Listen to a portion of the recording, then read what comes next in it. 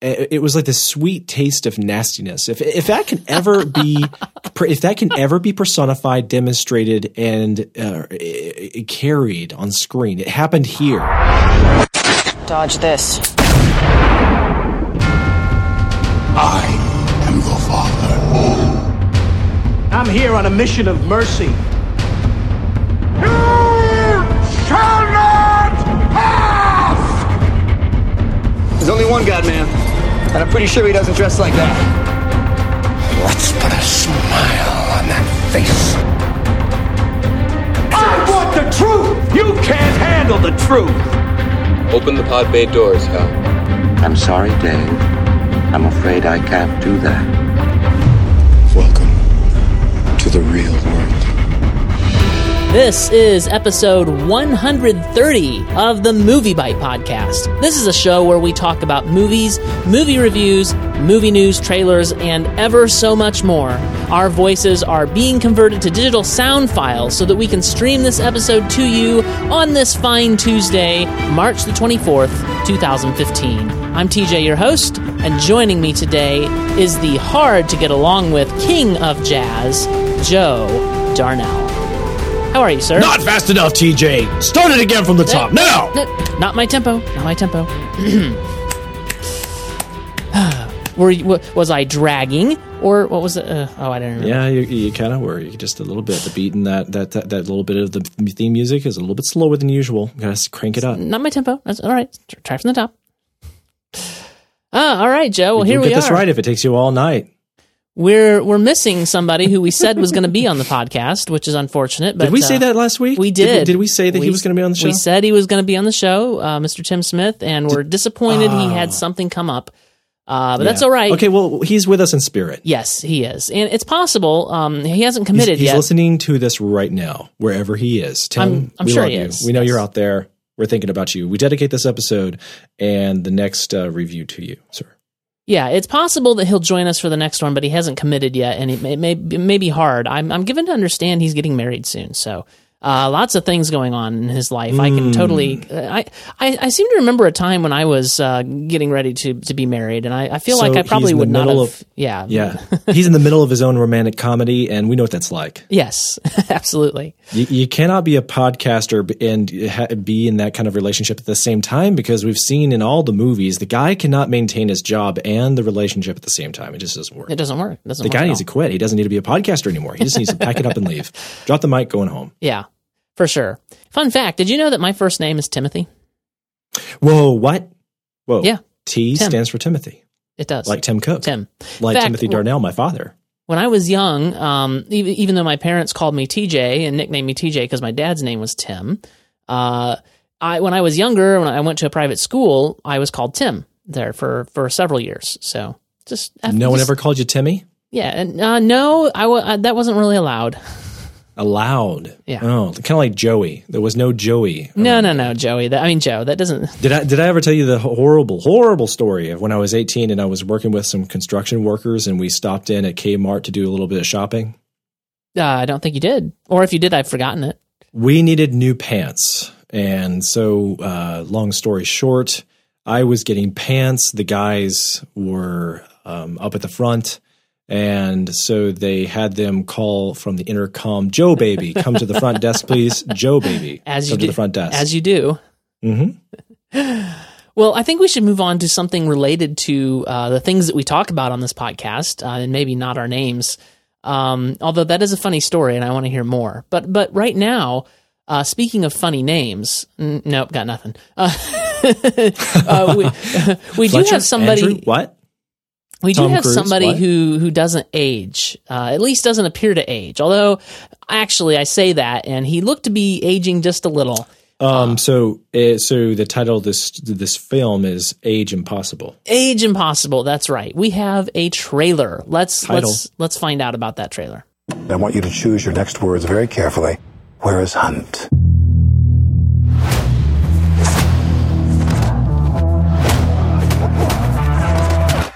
We've never met before, right? Follow me.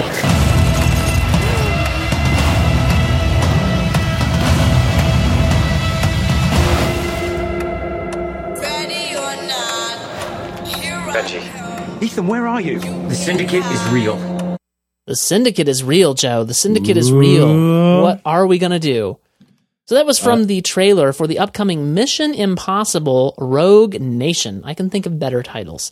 It stars Tom Cruise as Ethan Hunt, of course, Jeremy Renner as William Brandt, Simon Pegg as Benji Dunn, Alec Baldwin, unnamed, Rebecca Ferguson, also unnamed on IMDb, and Ving Rhames as Luther Stickle. I don't know if I'm saying that name right. Stickle. Yeah. Stickle.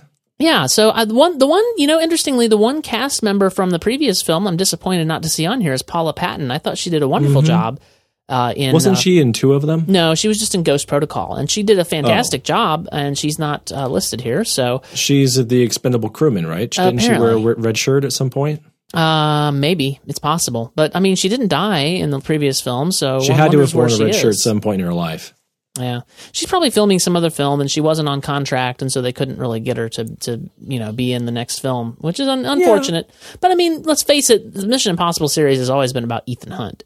It's always been about the dudes.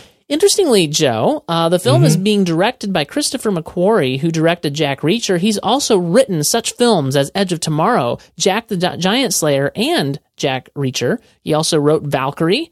I feel like there's something I'm missing here. Maybe that's it. Not bad. I liked Valkyrie. Yeah. So, and I certainly liked. So he basically he's built his career on writing Tom Cruise movies. It's what it seems like. I'm going to go out on a limb and say that's the. He's Tom Cruise's writer. He really captures Tom Cruise's lines, and like what it says on the page is exactly what Tom Cruise does.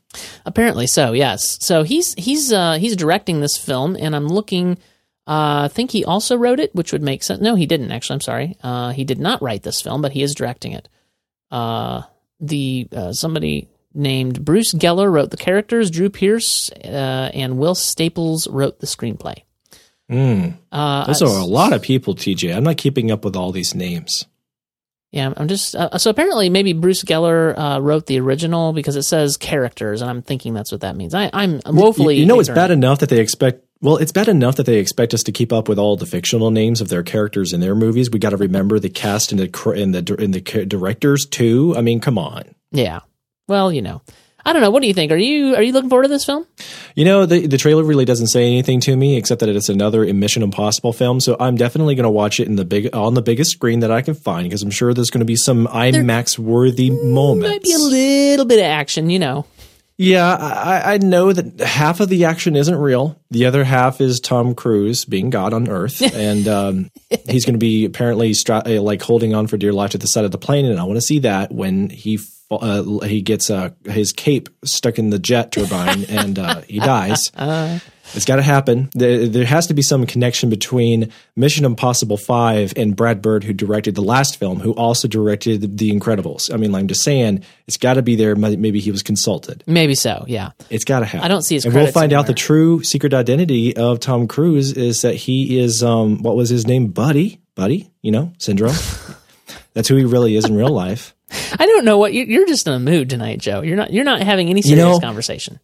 I'm sorry, spoiler alert, I have had 3 coffees today, which means I've had about twice as much as I ever have. And I didn't make one of these coffees. One of these coffees was made by someone else. I'm going to blame it on them. Well, I mean, I heard that you had a coffee podcast. That may speak to your obsession with the substance abuse. It's somewhere in there. I would classify it somewhere between substance and abuse. So what have you... We actually don't have a whole lot of movie news tonight. This is March. This is March. Nothing happens in March. So what did you think of the previous 4 Mission Impossibles? Did you have any strong feelings about any of them? I only saw Mission Impossible 2 not too long ago, maybe late last year in December. Please tell me you saw the first one. Oh, yeah, I've seen the first one maybe a half a dozen times, and I've really enjoyed it. It's really good. I watch it every 3 or 4 years. It's still the best in the series. It is. Mission Impossible 4 is pretty solid too. And it's always nice to go back to the Philip Seymour Hoffman performance. And that's really the main reason you watch Mission Impossible 3. Correct, yes. And I agree. I think 3 was better than 2. I wasn't completely sold on 3. If I remember right, J.J. Abrams directed that? Am I imagining that? He directed part 3, yeah, he did. And I feel like it suffered from J.J. Abrams' over-obsession with shaky cam action. and his desire to make action impossible to follow. But in general, it was better than 2. 2 was kind of I don't know. And it was better than 2, but my favorites in the series are Mission Impossible, the original, which is by far the best, and Mission Impossible Ghost Protocol was not awful. It was. I'm actually being a little disingenuous. It was quite good, I would say. I haven't seen Ghost Protocol, so that sounds pretty interesting. I liked it. It was a good film, and I have high hopes for this one. That's a Mission Impossible film in the Bizarro world. Okay, carry on. Yeah, I have high hopes for Rogue Nation because of Christopher McQuarrie directing it. And I think that, having Jeremy Renner back is a good thing. Simon Pegg's always a laugh as Benji. So I'm excited about this film to the extent that I can be about the fifth in a series that's been up and down. You have a point there. I would actually watch this if it were just for names and actors' sake. I'd watch it more for Simon Pegg than I would for Tom Cruise. And no offense to Tom Cruise, he's definitely cashed in his abilities at times. Well, Tom Cruise always plays Tom Cruise, right? And Simon Pegg is a little more versatile, I think. Yeah. The one disappointment, though, if I'm looking for air marks, reasons to perhaps not get our hopes up, is that you said the writer also wrote Jack Reacher, right? He did. And that was not such a hot film. What? That was okay, but it fell flat compared to other Mission Impossible movies. Well, Jack Reacher was not a Mission Impossible movie. You take the worst. You take the worst Mission Impossible, maybe part 2, and then you compare that to Jack Reacher. They're about the same. Nope. No, I would put Jack Reacher on the same level as Ghost Protocol. Wow. I liked Jack Reacher. It was fine. I liked the film. I'm experiencing some whiplash. Well, okay. So Christopher McQuarrie wrote Edge of Tomorrow. Argue with that. Tell me that's not. Are you? Wait, whoa. Are you serious? Yes. Christopher McQuarrie wrote Edge of Tomorrow. You didn't know this? Well, okay. Then he improved a lot between those two movies. If you say so. Let's see if he actually wrote Jack Reacher. I know, yes, screenplay. Okay, and he directed it as well. So he did the screenplay and he directed Jack Reacher. I hope he only did that in name only because that was not so hot. I liked it. It was good. I wouldn't put it, it wasn't like 4.5-star material or anything, but I thought it was good. We reviewed that film too, didn't we? I'm sure we did. Let's see. MovieByte podcast. Jack Reacher. Let's see if Google has any results for us. Google does not listen to our podcast, TJ. I did a rap on it. Let's see. James T. Hook. Get some brief thoughts. Let's see. Brief thoughts on Jack Reacher. That's interesting. That is not my website. Oh, are you serious? There's a MovieByte imposter? No, it's like syndicating our thing. Oh, well, I don't know. I thought that we did, but I'm not able to find it off the top. We'll cut this all out in post. No, we won't. Why would we do that? I don't know. It's what all the people say. Okay, so we have another story. Rumor has it. That's the name of a song in a Tom Cruise movie, I think. Marvel auditioned a 16-year-old actor for Spider-Man. This is in the news. That 16-year-olds are possibly going to be the next Spider-Man. Oh, wait. Oh, I had music queued up for us here. Hang on. Here we go. All right.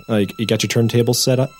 Yes. I forgot to play the music before you started talking about Spider-Man.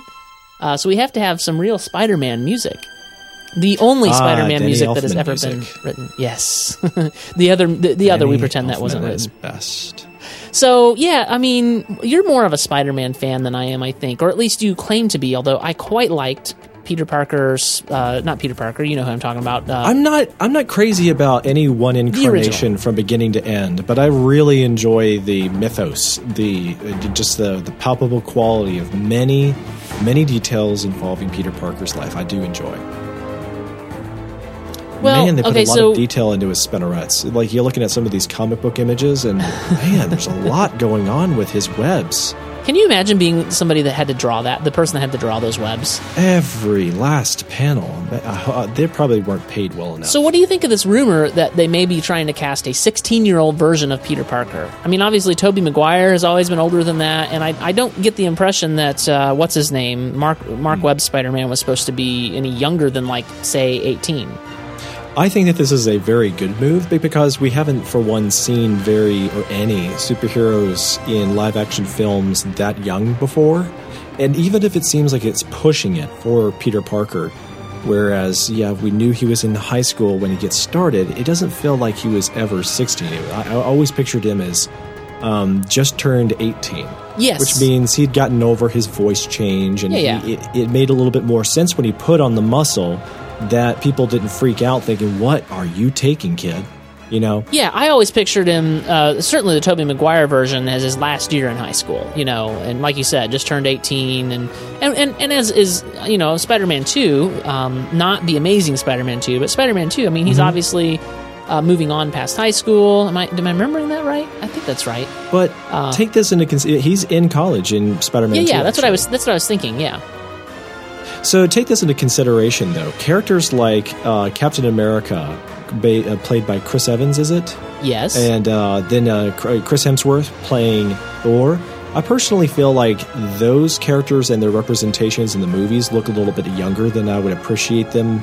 Like, in their golden age, I would think that Captain America was closer to looking like he was 35 to 40 in the stories of the Avengers, which I know doesn't exactly make sense because of the timetable that they have for the films, where he was basically a really young man when he became Captain America during the war, and then he was frozen for 70 years, and then when he pops out of the ice, he can't be older when he joins the Avengers. But that's the way it was set up for the film, and I just, you look at all the great comics of Captain America, and the way he is typically represented, he's clearly over the age of 30. And I kind of like that. Like, he looks like he is a stout G.I. Joe wearing tights. And, that's interesting. I just like the idea that he is a grown man. He's older than Superman, Bruce Wayne, and the others. But we don't really get that from the Avengers. A lot of them look like they're really young faces, even if these actors, I don't know what they're putting on their skin, but it's definitely working. And they look younger than they should be. So in order to create the age difference, the between Peter Parker and the other characters, you have to kind of make Peter younger if you want to show the contrast between the two extremes of the older and younger superheroes. Yeah. Well, we'll see. I mean, this kid in the photo that is rumored to have been auditioned for the upcoming reboot of Spider-Man certainly looks very, very young. You're right. He looks like a spring chicken. Yeah. Yeah, in theory, the idea works. I'm having a hard time envisioning this guy, web slinging, and flying around cities and buildings in New York City and stuff. I'm having a hard time seeing it. Yeah, maybe they're just looking around, seeing what's out there. Maybe thinking they'll get lucky, or they'll just rule it out while they're in auditions and go for somebody a little bit older. Maybe that's the approach they're taking. And at this point in production, they're not committed. So they could be doing cast calls for 16 to 20-year-olds, and all we heard about was this one. Yeah, it could be. I'm not having a weird thing going on in my mind. Like, Spider-Man is in New York, right? That's his city. Yeah. Yep. And here's the interesting thing. I was just thinking about this. So Marvel is going to be bringing Spider-Man to the Avengers.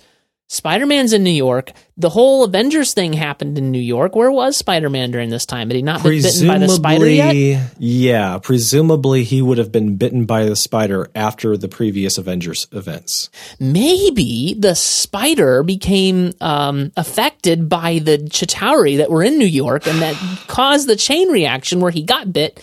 Just spitballing here. TJ, you could be a screenwriter. You just missed your calling. And that's it. I just need to connect a few dots and we're good to go. I mean, come on. How hard can it be? They're always looking for new material, TJ. You are Mr. New Material. Yeah, I think I should write this. This is good. I'm on the right track here. Fan fiction to you know what it is. Theaters. You know what? We know that the staff, Loki's staff is still on Earth. I'll bet that's what caused the spider to be when he bit. Yeah. That's it. We should make it all do right, that. TJ, sorry, you're fired. That's a horrible idea. All right. Well, we have other Marvel news, so let me cue up something related here. All right.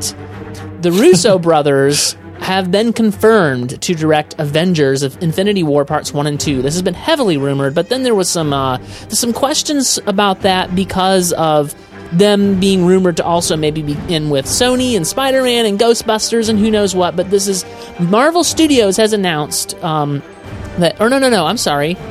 I thought it said Marvel Studios announced, but this is just from Badass Digest reporting that Anthony and Joe Russo have just closed their deal to direct Avengers: Infinity War Parts 1 and 2, while they're about to go into production on Captain America: Civil War, and will do back-to-back Avengers films after that. The latter set of films are scheduled for release in May 2018 and May 2019.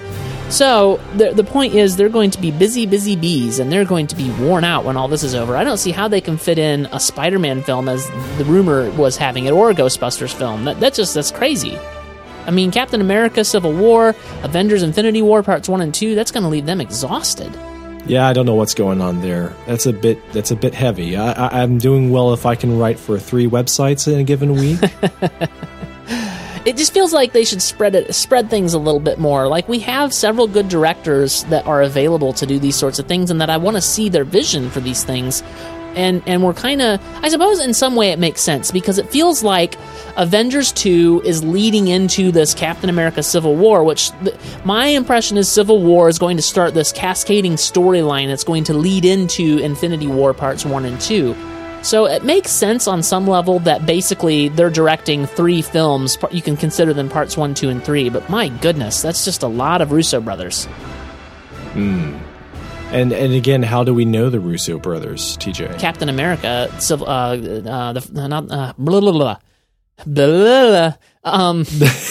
was the second Captain America film called? The problem with that title is that it would be like a Batman movie called Batman: The Joker.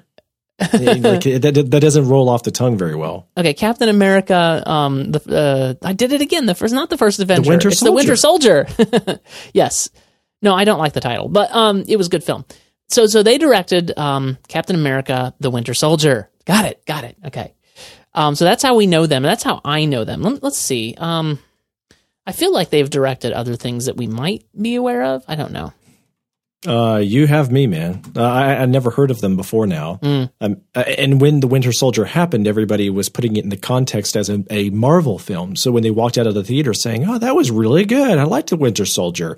Marvel actually got their act together. They can do sequels really nice." Like that's what people were saying. And I don't think of anyone who brought up the directors on the streets. Yeah, I mean, I'm not complaining too much. I mean, they've done good work. I just, I hope they can keep it up, and I hope they're not so exhausted they can't deliver. That's my concern. I mean, goodness, that's a lot of Marvel films for them to direct. Yep, they're just going to try and compact 10, 15 years of their career into 5 and then retire. They're done. Yeah, maybe because they're 2, they think they can do double the work. Maybe so. I mean, there's something to that. Maybe. I mean, because you got Joss Whedon, who's exhausted after directing 2 Avengers films, and they're not necessarily back to back. But he's only one man, and these people can be in 2 places at once. So maybe that makes the difference. They're basically clones. Well, like I said, we don't have a lot of film news today. There's just I scoured the internets, and there's just not a whole lot going on. Those were the interesting things to me. So that's all there was on the whole internet, man. That's it. I got to that page, the end of the internet. I got there.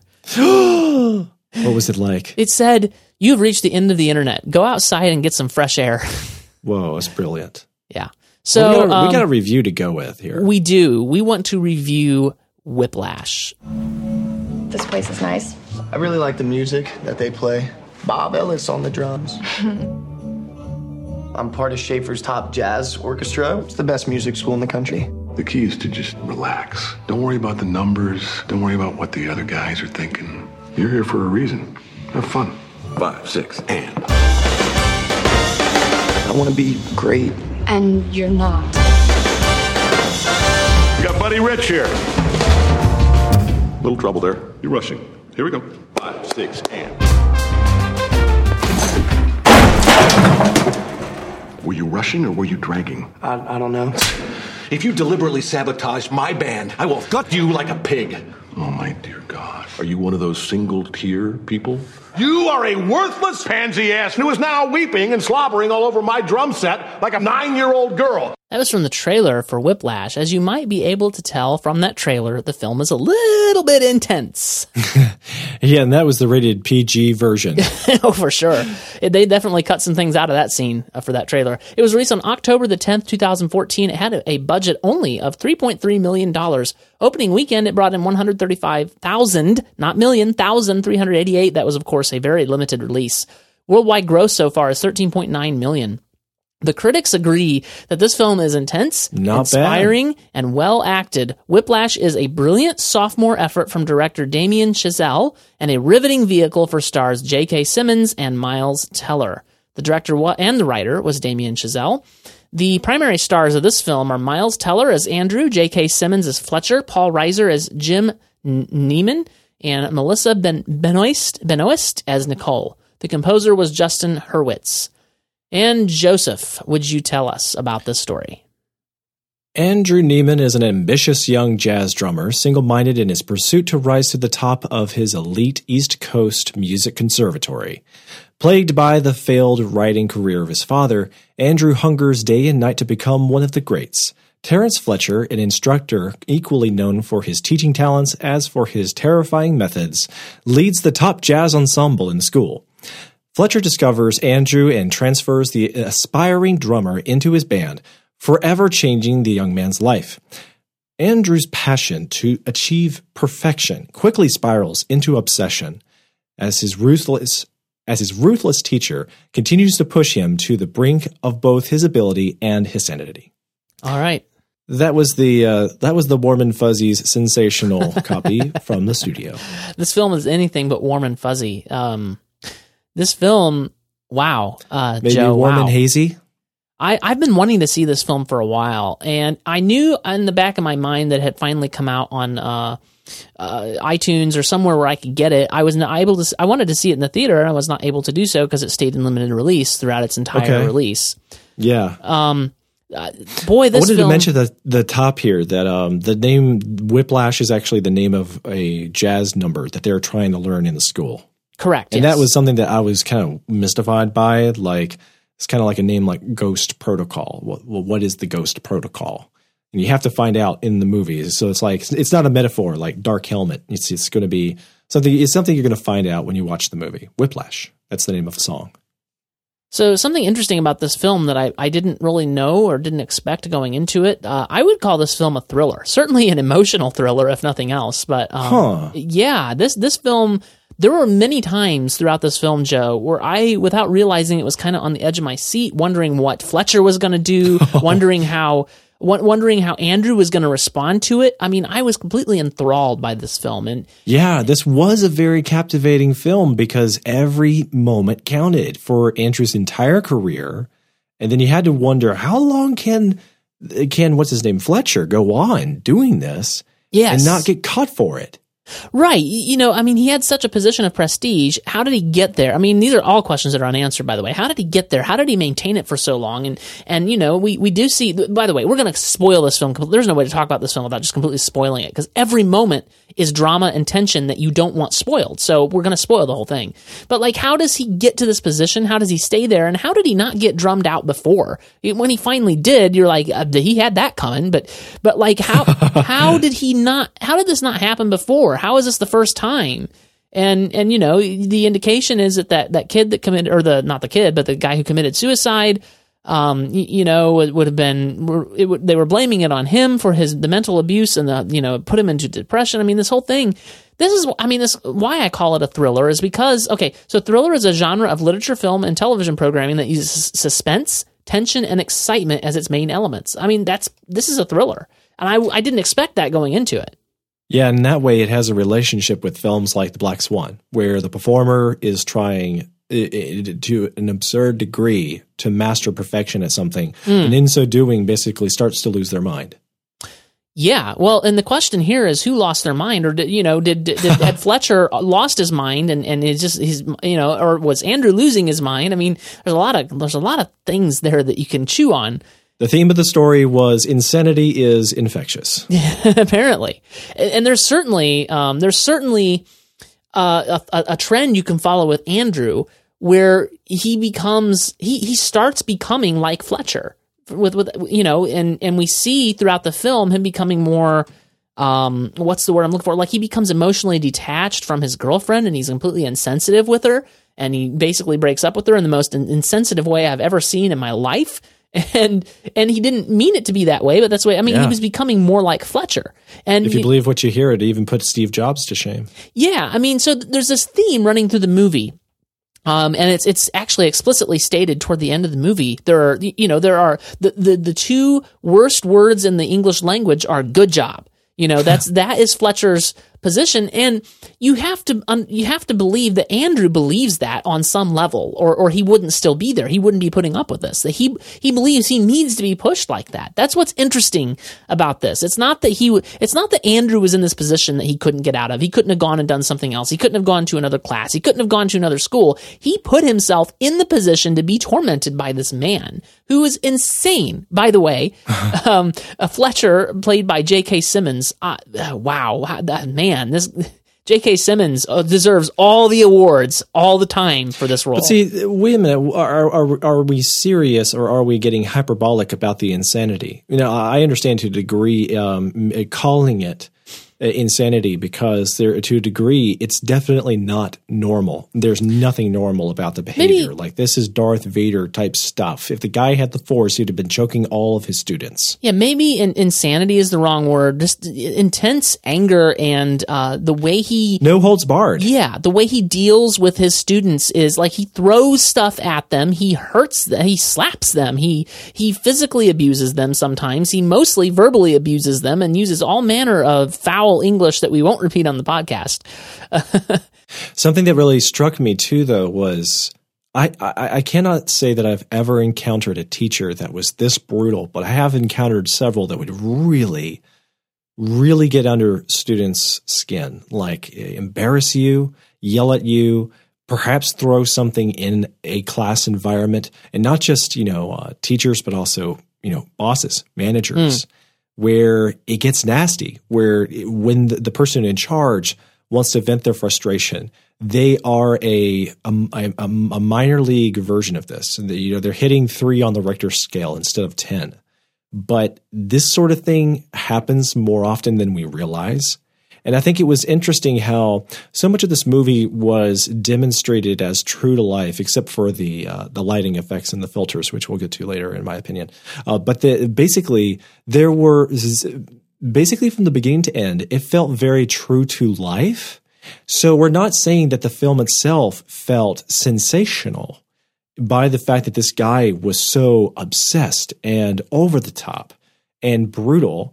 It was just that it's hard to, it seems unreasonable that anyone should want that teacher and stay in that school with that kind of abuse. And that so many people were falling for it and going for it and asking for it and taking it just to further their career, to say that they were in the #1 jazz band of the country. It seems like that's a huge price to pay for a very small return for your career. You could do fine if you'd be content with the second place. Well, but the point here is that these students, even if they're not as nasty as their teacher, they want 100% perfection. And they know that this guy, in spite of his methods, gets that level of commitment and quality from the performances of all the people that he conducts. And so it's convincing, again, true to life, even if while you're watching it, you're kind of like aghast. Like you already compared it to a thriller, but this is different from a lot of thrillers in that it doesn't have that sensational quality where, that would never happen in real life, or that hardly ever happens in real life. You're right. It mostly doesn't. This would be like, maybe these are really extraordinary circumstances and this doesn't happen that often, but you can definitely see this happening out there. And that's probably one of the reasons, top 3 reasons, that this movie is so compelling and it keeps you on the edge of your seat. Right. One of the things you said about the cost of this perfection, and I actually wrote, the major theme of this film is perfection, and it begs the question: should we strive for and should we desire this kind of perfection? Joe, you and I are no pain, no gain, right? Well, you and I are perfectionists. We're in different ways. We're perfectionists. I know that there are things that I do that, and you're like, oh, that could be better in this way. And there are things that you do that I go, oh no, we could do better in this way. But you and I are perfectionists in our own ways. So the question is relevant, I think, and something that I often ask myself as I'm striving for perfection. I'm writing this code, I'm writing this function, I'm writing this class or this method, and I'm like, I could make it more efficient, but I got to ship the product. I mean, so the question is, should we desire this kind of perfection? And I wrote, what is the cost of this perfection? I mean, Andrew destroys all of his relationships in his entire life. It doesn't look like Fletcher has any friends in the entire world. What is the cost of this perfection? And is it even good to strive on that level for that kind of perfection? You know, I've actually been thinking about this a whole lot lately in other contexts, and this just fell right into the same category. And if you were to apply like a moral compass over the story, the same as you would to the real world, I would say that it's actually it's clearly immoral, but it's really hard to define why it's immoral. And I think the best way to describe it is that it's idolatrous. Mm-hmm, yes, because you're not just obsessed about it; you worship the perfection at all costs. You will sacrifice everything else. So imagine the perfection of great, high-quality human relationships and the possibility of having a great relationship with your teacher, a quality experience at the school where you create lasting relationships with other students, where you find perhaps your soulmate, where you further your education in many ways so that you're a complete dynamic person and you become a well-rounded individual. Mm-hmm, right. That you have many options before you in your career. No, you don't have any of that with this scenario. Right. What you have is this individual is only good for drumming, and this older man, is only good for conducting. And again, because it's at all costs, you don't know what to expect from them next. They could totally ruin everybody in the room. Yeah. At the expense of what? A performance of music. And not even just a performance of music. By the end of the film, it's carried to the point that it's not even about music anymore. No. It's now about an extreme level of technical ability. Can you put in like 400 beats per second or whatever it is? Yeah. It's something absurd, and it doesn't even sound musical. It sounds amazing, but it doesn't sound like something that you were creating for a live audience, because the live audience paid tickets. They're there that day to hear some fabulous music. What they paid for was a good experience where a band works together to perform a song. Right. Yes. And on stage, it's not about the music. There is no love for the audience. It's not about them anymore. It's about the ego trip of a couple of people up on the stage at the expense of the audience, the band, and everything else. Yes, absolutely. That's what I'm talking about.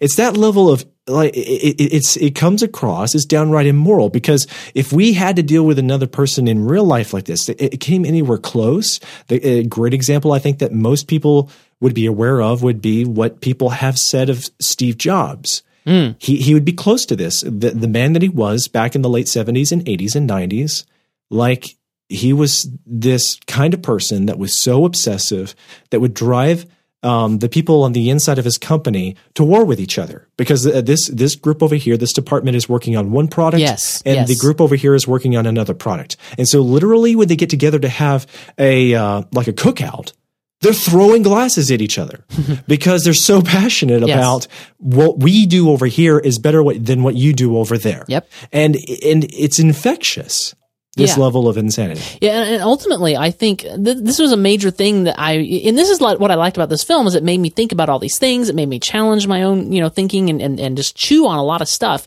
And ultimately, I am in 100% fundamental disagreement that the words "good job" are the two most harmful words in the English language. I am 100% in fundamental opposition to everything that Fletcher stands for. And I'm not sure even still exactly what the film is trying to say. And maybe it's choose your own story or puzzle or whatever. You can take away whatever you want, I suppose. We'll talk about the ending here in a little bit. But the point is, like, I don't think, I think that if this were a true story, and if Fletcher were a real person and Andrew were a real person, he can get good performances. He may even be able to get better performances than most people get out of their students by treating them the way he did. But I don't think he can ever get their best by doing what he did. He cannot get their best because he's treating them like trash. Right, but it was proven that it was impossible for him to accomplish what he was setting out to do because of what happened to that student that got killed or who committed suicide. Because that was a student who rose from the ashes, became the best at what was it? He was a trumpet player, or he was a I don't remember. He was in the brass section. It was unimportant. Saxophone but that was a guy who had graduated from those classes and went on and had a brilliant career for 5 or 6 years, but then depression was so horrendous that person offed himself. And that was established around the end of Act 1. And it was just driving the message home that Fletcher, the teacher, is in complete denial if he cannot see the influence of what he did in class. That it's not that he pulled a trigger or that he killed the student himself. It's just that he instilled in that student his values. And ultimately, that person couldn't live Fletcher's life for him. And once his God was taken out of the equation, the student couldn't keep it up. So the guy, like, his soul died inside. The guy didn't have anything else to live for except the perfect music. And once you do that for 5 or 6 years and you realize you don't have anything else to your life, you don't have a family, you don't have friends, you don't have loving relationships, what are you doing? Like, that was again demonstrated again for Andrew, the student, when he cut off the relationship with his girlfriend that was going somewhere. Mm-hmm. She would be a great positive influence for his life, but then Andrew himself was the one who willingly cut it off because he wanted there to be nothing in his life except the perfection of drumming. Yes. So yeah, I think that covers all the themes. You want to get to some of the production value? Sure. I thought that this film had some wonderfully, shall we say, like art house film qualities, as you would expect, I suppose, from a limited release. It had some really wonderful shots. I'm thinking of many of the shots where you have these quick cuts to, let's say when Fletcher would walk into the room and he'd set his music on the stand, you cut close to the music and the camera would follow his finger. It was wonderful camera work. And he would land on a part and he would say bar 72, and boom. And the students were expected to know immediately where to pick up. And it was just wonderful work, wonderful choreography, if I can use that word. And the way the shots were composed, I felt it was very deliberate. Certainly some of the best camera work that I've seen in a while. And also, when you say the camera work, what I noticed about this was the seamlessness for all the camera work in even tight spaces. Like there were several different sets, environments, indoors, outdoors. There was this one very, very tense scene where the student is missing his drumsticks. Mm-hmm. And he's late for class, late for a rehearsal. And he is beginning to take it all out on the teacher and the world. He is turning nasty like the teacher. Yes, and yes. He has been completely corrupted. He is ignoring everything else around him at the expense of his own safety. And so he's out in the open road, and it was unexpected when he's hit. He's T-boned by this large truck. It looks like some sort of dump truck or something. Yeah. And the camera was right there for the whole thing. Didn't change angles. Didn't show the accident from outside of the car. You just see from the point of view of the camera that Andrew was sitting in the driver's seat, and now he is not in the driver's seat. You don't know what direction up is anymore, but clearly the car was smashed. And it lingers there for a second. You saw the truck approaching Andrew's driver's side door, and then it happens. And it was, you remember that moment where there was a similar sort of shot in The Bourne Supremacy, and Jason Bourne is in a small car and he's T-boned? Yes, I think so. It wasn't as impactful because in that case, There was way too much shaky cam and too many cuts in the Bourne Supremacy. But if it hadn't been for that scene could have been as good as this one, except to make it even more intense. Jason was only T-boned by like another small car. This was a truck. Yeah, it was a Freightliner. And then what does the student do? To give you a great example of like a performance and the film craft, perfect timing. Andrew just crawls out of the car, all bloodied up, stands up and tries to find a way to get his bearings and just run to the university, flee the scene of the wreckage. Because he's going to lose his career if he doesn't. And this is where again the performance of J.K. Simmons is amazing. Like, you can tell he's just ticked off. He's looking at the blood and he's getting blood all over his drums, for crying out loud. And what are you doing? And he's dropping the sticks because his hand is injured. And it's like, you're done. Get out. You're not in my band anymore. Like any normal human being, right, would be like, wow, what happened to you? Yeah, definitely. We'll pick this back up later. I don't care how horrible you are. Typically, your response to a car wreck would be, we'll figure this out. You know, and Fletcher's response is, you're fired, get out, you know? I mean, it's like, it's just amazing the callousness and lack of humanity the guy shows. And it's a tribute to J.K. Simmons' acting ability, frankly.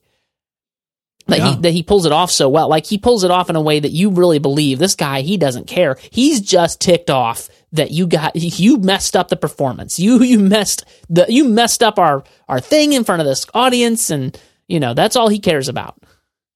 It's pretty amazing. I wanted to mention too that you won't recognize a lot of the faces. Pretty much anybody who's under the age of 30 in this movie is unrecognizable. And that's awesome. I really enjoyed all the fresh faces.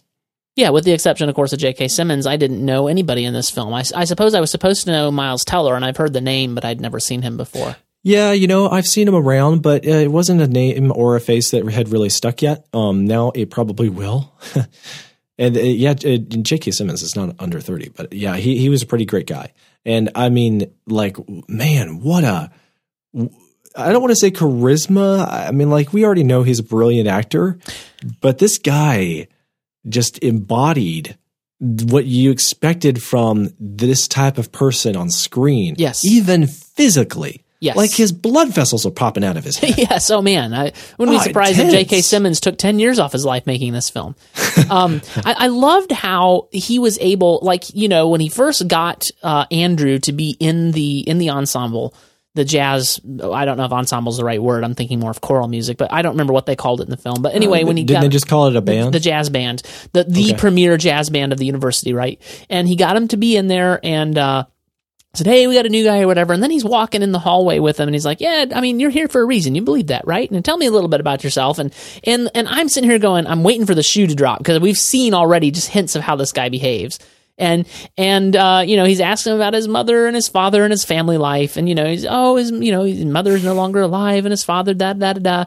And you're waiting for the shoe to drop and it never drops. And he maintains this composure throughout the whole thing. And they're in there, he's doing a drums like, not my tempo. All right, we'll take it again. And then all of a sudden he throws this thing. He calls him an orphan. The shoe didn't drop for like 10 minutes, but when it did, I mean, it was such a payoff to he was only getting to know Andrew for ammunition when he went back in there in order to berate him with it.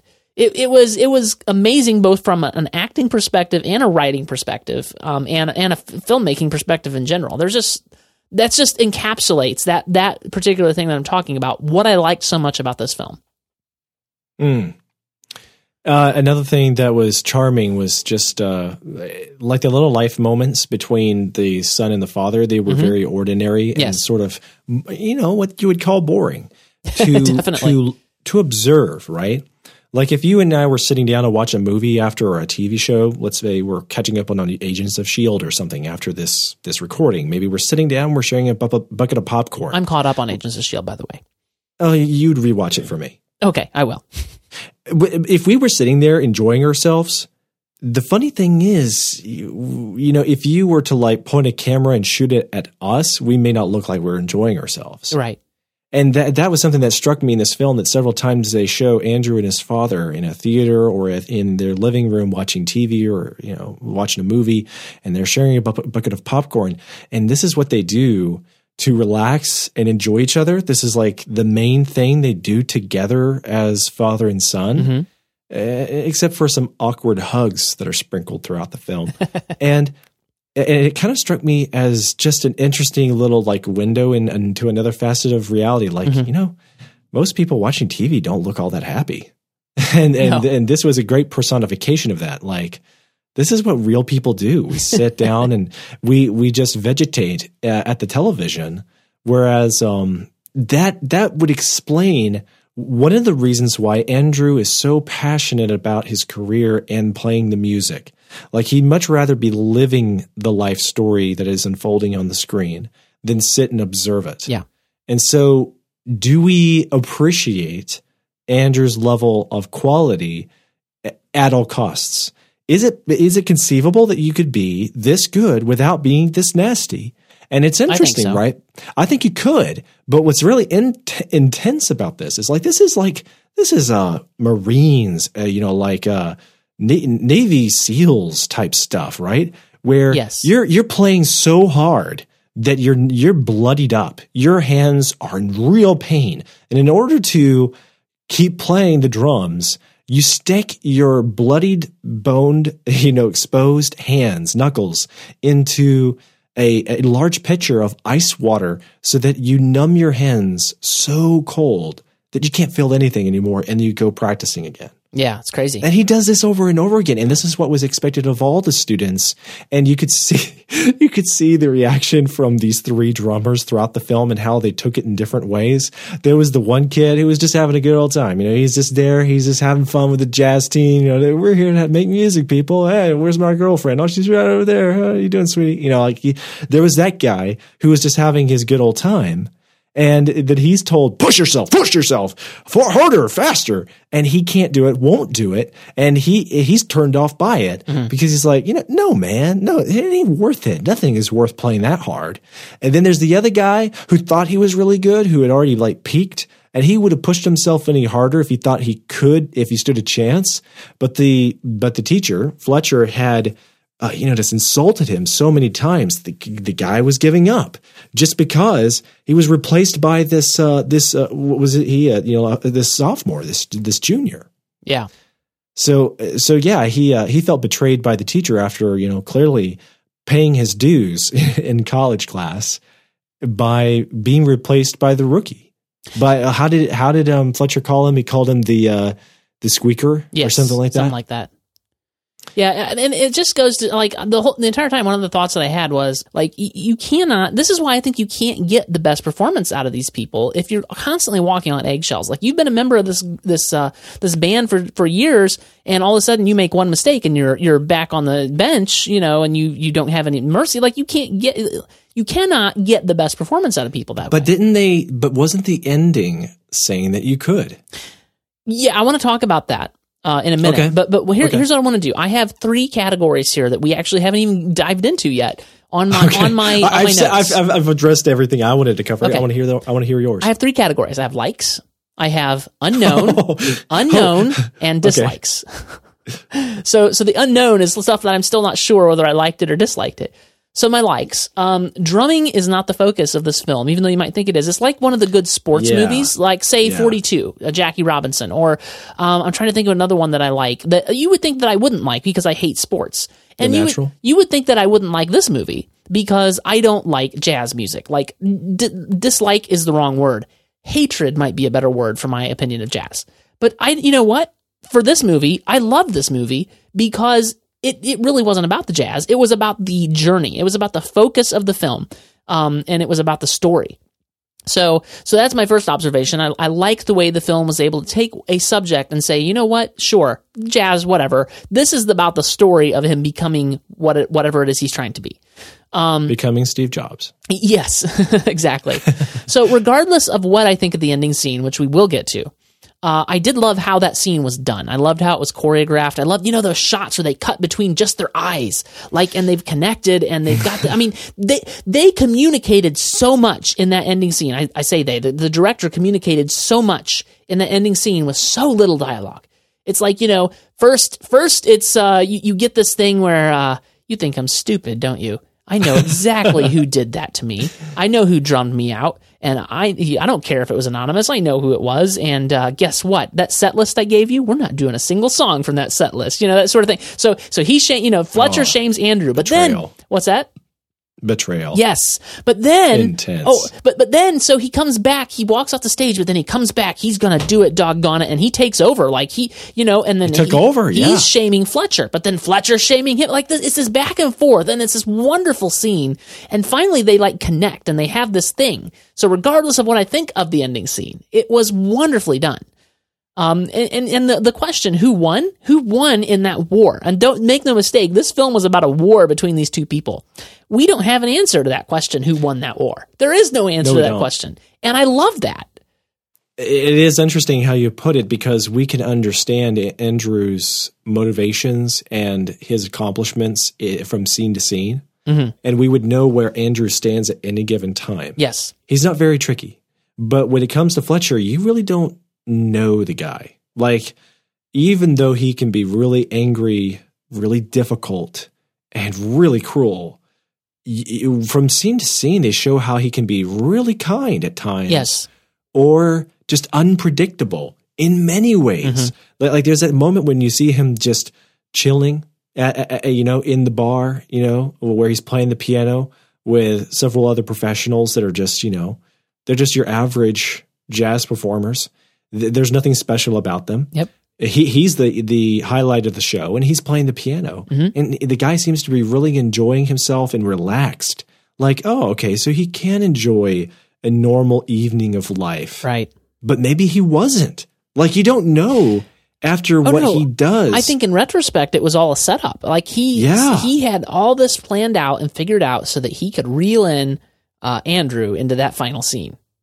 I don't know. Yeah. But that's the thing about him. Like, he is so unpredictable that as far as we know, right after they rolled the credits, Fletcher went up and punched Andrew's lights out. I mean, we don't know. No. I personally don't think that would have happened. But again, there's a lot of room for interpretation there. And I do kind of like that. The film doesn't answer your questions necessarily. There are some that it answers, but it makes you ask questions and it makes you think about the story. It doesn't disrespect you as the audience. So I did love that.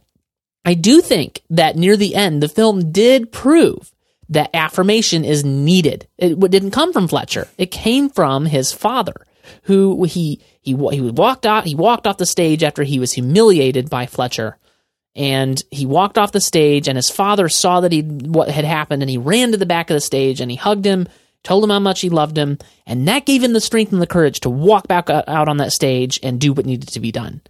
Yeah, even though his father was, as we described in, I read in one of the descriptions of the movie, was a failed writer. Yeah, it's sort of like, it doesn't matter that he was a failure.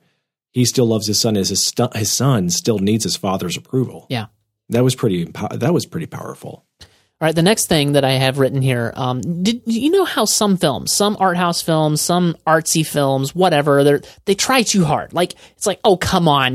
That's so choreographed. That's so that none of that feels real. None of that feels right. This film never felt like that. It was very artful, but it didn't feel forced. It was so well done that you could appreciate what it was doing. You could appreciate the techniques. You could appreciate the filmmaking, but it never got in the way. It never pushed and said, look how artful I am. Look at this artsiness.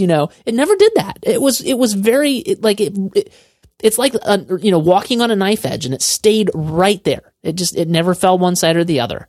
And that is one of the reasons why a lot of the larger big budget films feel artificial, because they feel oftentimes overly staged. And you'll see that in this is a great example, really, to be honest, in practically every superhero movie there is. It feels like there's a lot of posturing, like somebody told the actor on screen, okay, now at this point, you shrug your shoulders just like this. Now, just like I do it. Okay, don't do it your way. Do it my way. There, that's it. You did it right that time. Okay, now just do that again when we're rolling the camera. Like, you get that impression a lot. And you're right. It was refreshing. I wouldn't say that of superhero movies in general, but I think a really good example of exactly what you're saying is watching Natalie Portman act in the Star Wars films. Yeah, but not only. I mean, yeah. Well, yeah, I'm just saying we know she can act. We've seen her in other films, and it's like George Lucas was like manipulating her like a puppet, and telling her exactly, what to do with her. I don't know. Anyway, my heart is broken, Anna. You're breaking my heart, Annie.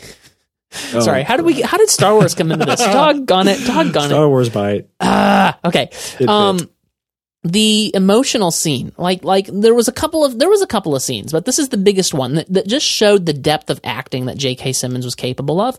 That scene where he comes in and he has that CD of the guy who just died that had been his student, and he you feel the emotion. That's when you realize, okay, this guy's messed up. He's crazy in the head. Maybe not, but it's just there's something wrong with him, and yet he's a human. He has this emotion. He really feels the sadness and the depth of this guy that was his student that passed away, and he made such good music, and it was the scene almost of, even though I hated J.K. Simmons at this point, not J.K. Simmons, but the character, I almost had this emotional feeling with him. It almost made me break down. It was so well done, and that it didn't even feel like, some people might complain that maybe you felt manipulated or whatever. I didn't feel manipulated by it. I truly felt in the moment with it. So that was one of the things that I wrote down. Just man, that was so good. All right, and then the last point we've already talked a lot about was a lot of elegant shots and artfulness. So those are my likes. Okay.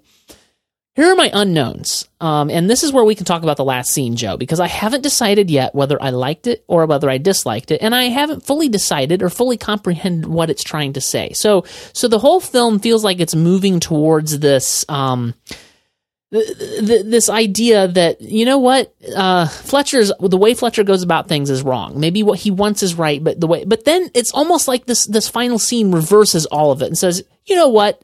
No. What he did got Andrew to this point, and look how good he is now. I'm not sure. Is that what the film was saying? I'm not sure. Or was the film more saying, Andrew overcame the odds, and despite the fact that in that last scene Fletcher was trying to humiliate him, he did it right. He did it well, and he came back from it. Is that what the film is trying to say? I don't know. And maybe the film's saying both, or maybe it's saying neither. What do you think? I don't know, man. I think it's really subject to interpretation because there's practically no dialogue. In most movies, when you have the antagonist and protagonist face it off near the climax, at the climax, and after the climax, they say enough that you know where they stand and why they stood there. But in this case, some of it's really gray, and that's okay. That's really okay. Again, it's another error mark of this this kind of indie film that was picked up by Sony Pictures, and thank God for them doing that, because this is a real gem. And I kind of like it that way, kind of like you were saying. We're really not sure what happens when they roll credits, what happens next, but it seems like it's a positive force between the conductor and his expert drummer now. I want to say that it's safe to say whatever was going on, it wasn't healthy. Oh no. But it also seems like it was this incredible fury and bitterness. It was like the sweet taste of nastiness. If that can ever be personified, demonstrated, and carried on screen, it happened here, where it's like, oh man, I don't know if I like this, but it kind of looks like garbage, but it kind of looks nice. I'm not sure. You're just not sure if there's any part of this that's wholesome. It feels like something wholesome. The fact that he has finally achieved something great is shoved into something really dark and oh so wrong, and the two do not belong together as just really messed up forces. I'm sorry, did that answer your question? I think so. I kind of lost track of where it was going. I'm sorry. But I'm sorry. So you're of torn opinion. Is that what I'm getting? Yeah, and I am torn too. Opinion, but still I do appreciate the craft quality to it. Oh man. Yeah, and maybe that's part of why I'm torn on it, is because it was so well done. It almost felt, not quite, but it almost felt like the ending scene was the end of a different movie. Just a little bit, not a lot. And I'm not even saying that that's that was a stylistic choice. There's no doubt about that. It feels a little bit like subverted it subverted what you thought the ending was going to be. And that's a good thing. Yeah, I think so. My other unknown characteristic here is whatever Fletcher says, toward the end of the film, or when we're moving towards the end of the film, and he says, all that stuff, I only ever did it to motivate you. Like, I only brought that guy in to compete with you because I wanted it to motivate you. I only ever wanted to find the talent. That's all I ever wanted to do. And I just think that the words "good job" are the two worst words in the English language. Whatever he said, it wasn't completely true. Because you could see he enjoyed the mind games. He enjoyed the combat. He enjoyed that role that he played way too much, even if that was his ultimate purpose. And I don't even know that it was. I'm not sure. So I'm not sure how I feel about that. It was a great example of our complex human nature, right? Because sometimes we set about to do something with for a good reason, and then we wind up doing it for good and bad reasons. And the way in which we carry ourselves through it is really mean. Like, let me say, like, you have a father who is trying to do something positive in his children's life. So he wants to be involved in their lives, and he wants to train them up. But then the father starts yelling at his kids. And why is he doing it? Well, he's yelling at his kids because his kids aren't doing what he told them to do. And if they would just do what he told them to do, then everything would be okay, because then the kids would be turning out okay. And that is what the father was doing. That's why the father is upset in the first place, right? Like, he's only upset because the kids aren't doing what they ought to do, where they just let the father train them up the way they should be. It's that kind of conflict, right? So we start, this is human, where we start doing the wrong things for the right reasons. And sometimes it's vice versa. Mm-hmm. And this is mixed up throughout the entire film for both Andrew and Fletcher. Like, it's very easy to focus on Fletcher being worse than Andrew, but you can see Andrew's going to turn out just like Fletcher. Oh, sure. Yeah. Yeah, you bet. And finally, I have my dislikes. And it's somewhat nitpicky because overall I enjoyed this film so much, but I do have a few. The car crash, as much as I feel like it helped and lent itself to the story, it did seem somewhat contrived. Like, all this stuff is going on. His bus had a flat tire. He forgot his drumsticks. He, blah, blah, blah, blah, blah, and he got in a car truck. Really? Come on. This is not real life. It just felt a little bit contrived that way. So I didn't like that very much. The dinner scene, where Miles Teller, what's his name, Andrew, is having dinner with his family and uncle and aunt and whatever, all the people that were gathered around, like, that felt way too talky and not enough show. It was too much talk and not enough show. It was didactic. Like, every one of those characters told you how they were feeling, and it didn't feel up to the level of quality of writing and material and directing that happened throughout the rest of the film. So that was somewhat of a disappointment to me.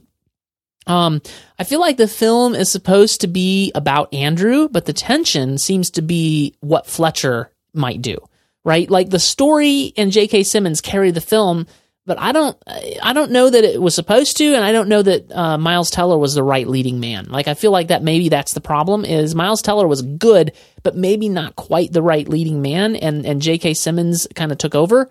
I don't know. The tension really lies with Fletcher and not with Andrew. And I feel like that's just a slight little dislike, or maybe just a little bit like, I think you could have done a little better. Interesting. So nitpicky, very nitpicky. Okay. You want to get to my dislikes? Or, I do. I definitely do. Okay, I didn't want to interrupt yours. Nope, I'm done. Basically, on a similar note to your last point there, I felt at times that they dwelled a little bit too much on the drums themselves, and it'd be sort of like watching a Western where they keep on staring at the revolver in the hand of the cowboy, rather than letting us see exactly the performance coming through by the frankly the protagonist. Oftentimes we see the protagonist's face throughout this film when he has a blank look about him. And that makes a lot of sense because he's got practically nothing to his life and his soul. Mm-hmm. He is consumed by his music, and his music isn't even music. All he's doing is performing the rhythm. So he's doing it with a lot of talent, a lot of skill that he's acquired over the years. But there's not a lot to the character of Andrew, except for when he's behind the drums. And so much could be invoked by how he is carrying himself while he's playing his music. And sometimes we see him enjoying himself, and sometimes where he is, he's really furious, trying his hardest to deliver the best performance of a lifetime. But I don't think we got enough of it, really. So many times it starts dwelling on the cymbals and the drums and the sticks, and they look very artistic. But it got a little bit way too far away from Andrew himself at times at the most intense moments. It'd be like a lightsaber duel where we're getting close-ups on the blades clashing against each other rather than seeing anything that the Jedis are expressing on their faces. Oh, you mean like the prequels? I don't know if that would be one of the cinema sins of the prequels, but sure, why not? We'll just add that one to the list. There are scapegoats. We can always blame them for anything. Absolutely.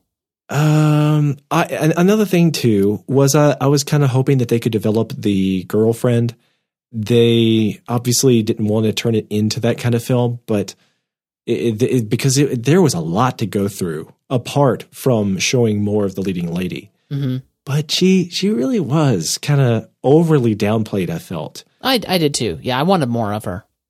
Also, the father. There was this one dinner scene. And I understood that the scene was to try and demonstrate more nastiness. It was the scene I was talking being cruel about. to each other. Yeah, and I felt like that scene could have been better, even if they were trying to depict the exact same problems, dysfunction in the family. Well, like I said, I feel like that scene was just too talky, too didactic, and didn't live up to the rest of the film. Awkward. Yeah. Awkward to the camera, not necessarily awkward in their performances. Like the actors seemed to understand better what they were trying to accomplish than what was communicated to the audience. Yes, I would agree. Another thing was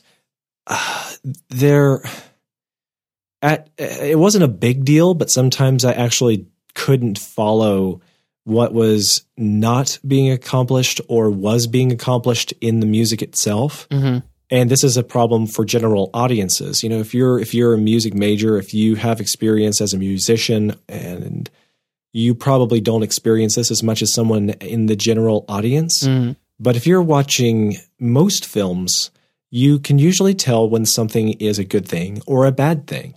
But sometimes with this film, it would be like learning Greek and a teacher shouting at a student for, the mispronunciation of a Greek word or letter or some, the past tense of something. And we don't know if that was good or bad or not. So we don't know how to emote and respond and relate better to the film. Right. So like there was this one very key moment, for instance, where the conductor is shouting at more than one student for being too fast or too slow. And ultimately, the students, the point was made that the students weren't always sure if they were too fast or too slow. Mm-hmm. And it was one of these annoyances of Fletcher was that he would want them to keep in rhythm on the up and down beat of the first measure that they would start playing in. Like he didn't give the students time to know what the rhythm was. Absolutely. I completely agree. All they had heard was 1 and 2, and he would already cut them off and say, you weren't in my rhythm. And I think they were kind of making the point that was really unreasonable. Oh, but at the same time, I don't think that half of the audience would understand that was what was going on, because you'd have to be in the know about how music works mechanically to get that point. Yeah, and I suppose I had a leg up because I have been I've done musical stuff. I've been in choirs and things, and just knowing just how unreasonable that is. Like, especially a guy that just came into the band, he doesn't know the dynamics of the band, and he's going to throw stuff off, and you got to give him time to get in sync, and he didn't do that. Like, it's definitely unreasonable, and maybe I do have a better understanding of that because I have been involved in those sorts of things. So. Yeah. Lastly, a lot of the film was bathed in a nasty, fluorescent lighting that turns everything green and I didn't like it at all. I don't know if I agree with that. I think I know what you're saying, but I don't think a lot of the film was bathed in it, and I think where it did it intentionally. And I was mostly happy with the look of the film. Sure. I liked it really well when they were in their classrooms and they had the really jazzy looking like dim lighting that was very warm, and the wood paneling all over the room that looked really classy. That's something you don't see very often in films because there aren't that many rooms that are actually built that way. And that was really classy. It was just, when you would see Andrew walking to and from, his apartment or something, meeting up with his girlfriend, it was moments like that you just see this icky, dank lighting that shows up in so many low budget films, that low budget films seem to embrace and overly emphasize at times, like, oh, the lighting is fluorescent. It looks disgusting. Let's make it even look more putrid. And I saw that coming through at times, and I was just like, I don't like that. It's too grimy. It's to the point of distraction, like shaky cam for me. And again, this is the designer talking. So, well, I mean, my opinion is when you would see those things, and I agree, they were there. But when you'd see them, it's because that's the way they are in real life. I have to deal with this. There's places that I don't like to go, in our office where I work because they're lit with fluorescence in the kitchen, for instance. I mean, that's real life. And I think that this film was, trying to be realistic in that way, maybe. So Okay. Even like I'm actually looking at a scene from the trailer right now. It's the scene in the diner with what's his name and his girlfriend, and it's like it's very poorly lit, like because that's you're in this not a diner but more like almost like a store that has the what I'm talking about, and it's just lit with fluorescence, and it's got the cases where the food is just kind of blah, and that's real life. I can think of places I've been just like that.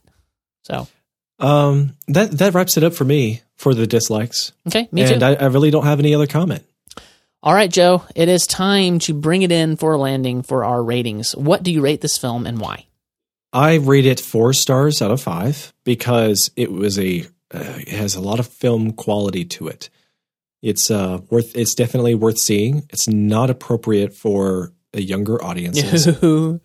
It's not a happy story of any sort. Nope. It shouldn't leave you feeling sick inside. But it's the kind of thing that when you're done watching it, you want to kind of clear your head by watching an episode of Friends or How I Met Your Mother, just to kind of lighten it up before you go to sleep because you're afraid of what kind of nightmares you might have. It's one of the stories that can be really eye-opening if you're a mindful member of the audience that didn't like turn off halfway through because you were nauseated by the repeating drums, or like you just didn't understand why the guy could be so mean and yell so much at his students. I mean, I could see a lot of people turning this into a very emotional driven sort of thing that just don't get the movie and the moral implications and the message it was driving home. This is a very thought-provoking film that I think a lot of the audience is not prepared to think about when they're watching it. So for those kinds of reasons, it deserves 4 out of 5 stars. It's a mixed bag. I'm going to go with 4.5 because I think I like the film a little more than you, and I found a little less wrong with it than you did. And it was a fantastic film. Certainly a film I'll be coming back to, although, again, it's the type of film where I really like it, but I don't want to watch it, very often just for the depressing qualities of it and the fact that it is not a fun story, but it is a very well-made film. It has great themes. It has stuff that makes you think. It has stuff to chew on. There's a lot of questions to be asked. I think with repeated viewings, you can get other aspects out of the film, especially, on the first viewing of this kind of film. It's great to kind of wonder. You're sitting on the edge of your seat. You're wondering what comes next. You're wondering how these tensions are resolved. You're wondering what Fletcher's going to do next. You're wondering how Andrew's going to respond to it. And I think on repeated viewings, I'm going to be looking now for other things. And I think I'm going to get more out of it, even on repeated viewings. So 4.5 stars, very well-made film, very well-written film, wonderfully directed, wonderfully shot. Everything about it I loved. So 4.5 stars. IMDb users rate the film 8.6 out of 10. One of these rare occasions now also where Rotten Tomatoes, the critics and the audience that has seen it are in sync. They are both at 95% approval rating. And well-deservedly so, in my opinion. So that wraps up our review of Whiplash. Wonderful film. Recommend you check it out. Next week, we're going to be tentatively reviewing McFarland USA, tentatively with Tim Smith. So be looking forward to that. I don't know anything about this film. This is one that you recommended, Joe, and I allow you to do that from time to time. So I don't know anything about this film. I haven't seen a trailer or anything. I just saw it at the top of the charts on Rotten Tomatoes. Yeah, do we know if it's playing like in theaters? I've never heard of it. So I checked on the Google, and it's showing in 3 or 4 theaters in my area. You can come see it down here if you like. You can, drive 6 hours down here to see it. Afraid I can't really work that into my schedule. It is showing at the Carmike Thoroughbred in Franklin, so we're good to go. That's what we'll be talking about next week. It's some sort of sports movie. Kevin Costner, he's not had a great track record lately, so... Sports movie, Kevin Costner, that's never happened before. A cross-country coach in a small California town transforms a team of athletes into championship contenders. So there you go. I have liked films like this before, so it's quite possible that I like it. Yeah, sports movies are a genre. We cannot ignore them. Yes. Joe, in the meantime, before next week, people may want to check out some of your other work. You do other podcasts. You're seeing other people, and people may want to know about that. So, why don't you tell us about that? I have a coffee show. It's at topbrew.fm. And there's also a technology show I'm getting started. I announced just a few days ago. It's tectonic.fm, and go there and you can check it out. New episode 1 should be in early April. My website is joedarnell.com. I write there occasionally, and you'll get announcements there too if you want to check in there. My Twitter username is _Joe Darnell. I'd love to hang out and chat with you in the streams. Tweet it in your face. All right, so that's where you can find Joe. You can find me on Twitter at TJDraperPro. I'm hopefully a couple weeks away from relaunching buzzingpixel.com as a place where my expression engine add-ons and different things live. I doubt if many of you are interested in that, but if you are, you might want to check that out in a couple weeks. But Twitter is the main place to follow me right now, TJDraperPro there on Twitter. And next week we'll be talking about McFarland USA, and that is it for this week. We will see you next week. We're out of here. Thanks, Joe. Ta-ta.